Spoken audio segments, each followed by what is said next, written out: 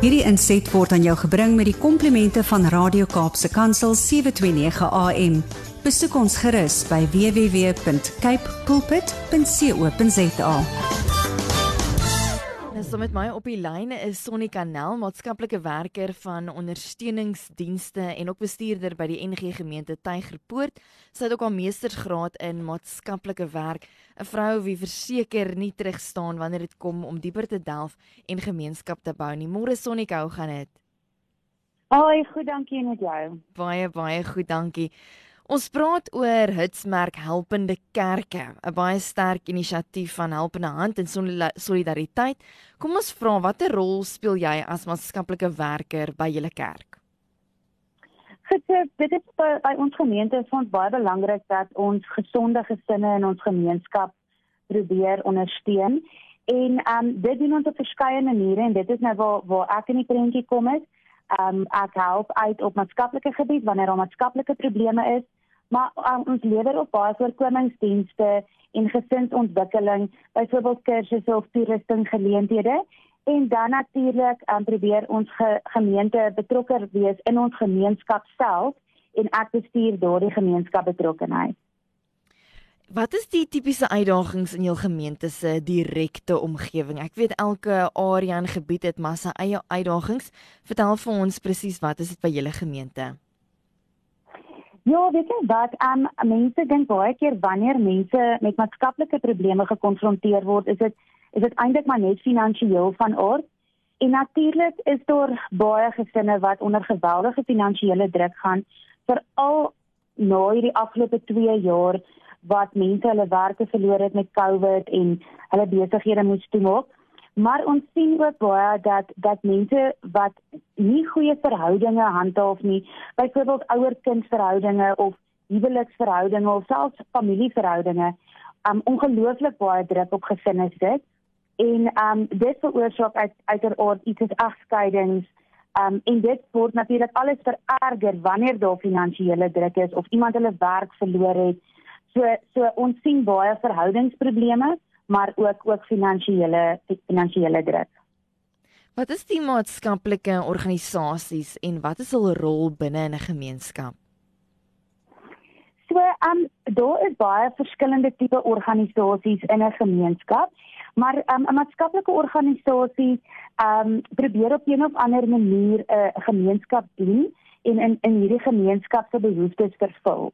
Nou ons kry statutêre organisasies waar maatskaplike werkers dan deur die hof en deur die departement maatskaplike ontwikkeling in staat gestel word om byvoorbeeld kinders te verwyder indien nodig. Maar dan kry jy ook organisasies wat voorkomende dienste lewer. Wat probeer eintlik verhoed dat kinders in probleme beland of dat gesinne verder agteruit gaan en hulle lewer 'n spesifieke diens, byvoorbeeld huweliksberading of ouerskapsleiding, iets van die aard. En dan kry jy natuurlik ook residensiële organisasies soos kinderhuise en ouertehuise en tehuise vir gestremdes. Nou by meeste van hierdie organisasies is maatskaplike werkers betrokke, aangesien dit meestal lede van die gemeenskap is wat hoër risiko gedrag het of wat baie weerloos is. Maar ongelukkig het hierdie organisasies baie keer baie min fondse en hulpbronne tot hulle beskikking en hierdie maatskaplike werkers moet omtrent dubbel buig om hulle werk gedoen te kry in hierdie gemeenskappe. Luisteraars wat net ons ingeskakel is, ek gesels met Sonnika Nel, sy is 'n maatskaplike werker en ondersteuningsdienste. Sy is ook die bestuurder by die NG Gemeente Tygerpoort.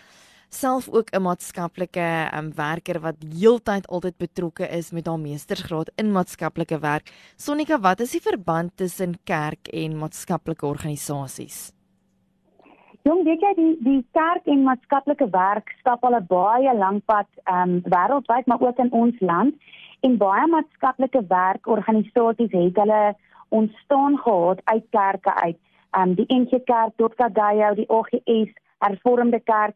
'n klomp kerke het hulle eie maatskaplike organisasies gestig deur die jare.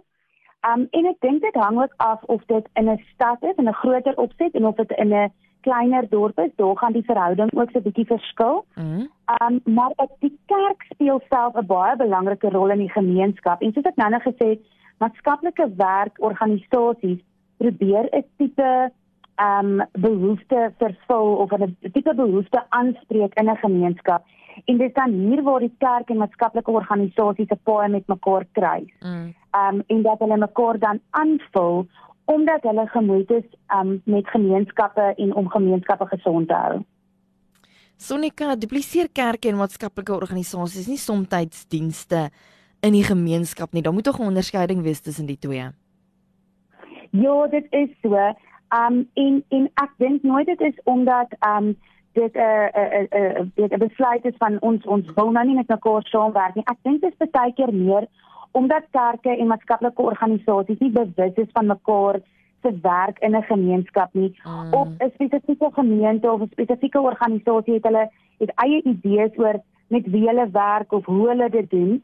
En dan sal jy byvoorbeeld kry dat 'n organisasie 2 blokke van 'n kerk af 'n sopkombuis het en die kerk dan sy eie sopkombuis ook het, waar as dit saam gedoen word en saam aangepak word, dan kan dit soveel sterker wees en kerke kan eintlik so groot rol speel in 'n gemeenskap se gesond word. Nou, hoe kan kerke en maatskaplike organisasies ondersteun? Ons weet daar is konstant behoeftes en het nooit genoeg hulpbronne nie. En mense sal graag wil sien dat hulle hande vat. Hoe kan hulle mekaar ondersteun?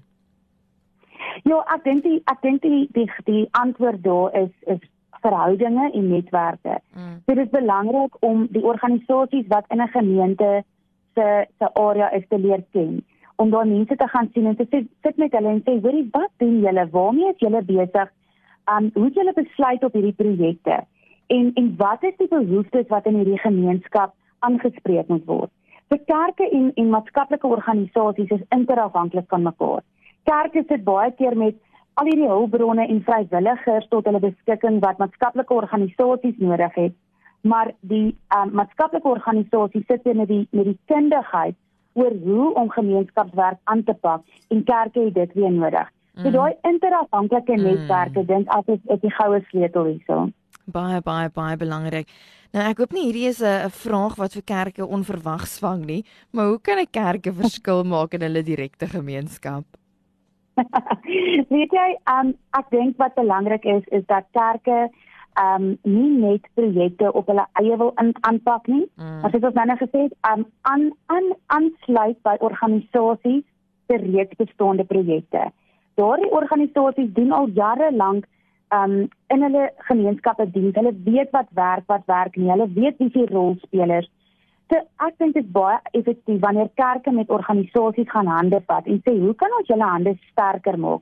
Hoe kan ons die hulpbronne en vrywilligers wat ons het vir julle aanwend om die projekte wat julle reeds het en wat reeds werk, nog 'n groter impak te laat maak? En om die gemeenskap te ken en om te weet hoe jy effektief daarvan deel kan wees. En om die professionele mense by die maatskaplike organisasies te help om hulle werk te doen in terme van hierdie hulpbronne. Ek dink dit is baie belangrik om seker te maak dat die projekte wat kerke aandurf in 'n gemeenskap, dat dit regtig iets is wat daai gemeenskap nodig het en dat jy jou huiswerk baie mooi doen om te kyk wie die rolspelers, wat is nodig, wat gaan werk en wat gaan nie werk nie. En dat die mense ons is nie eilande nie en gemeentes ook. Die gemeentes is 'n baie kardinale rol op deel van 'n gemeenskap. En om juist binne in daai netwerk te funksioneer en nie individualisties nie. Daar sê, dit is Sonnika Nel. Sonnika, baie dankie. Hierdie gesprekke vorm als deel van die Helpende Kerke inisiatief. Julle gaan nog heelwat meer daarvan hoor. Sonnika, jy doen ongelooflike werk en dit is so insiggewend om te hoor oor al die verskillende binnewerke, binne die werk van 'n maatskaplike werker en 'n ongelooflike groot rol wat julle vir ons speel. En net nog 'n deel van die liggaam van Christus. Dit wys net elkeen het sy gawe wat hy bring. En hierdie liggaam van Christus kan nie behoorlik werk as ons elkeen nie sy rol vervul in dit wat die Here hom geroep het nie. Mooi dag vir jou, tot 'n volgende keer, totsiens. Baie dankie, totsiens. Hierdie inset was aan jou gebring met die komplimente van Radio Kaapse Kansel 729 AM. Besoek ons gerus by www.cape pulpit.co.za.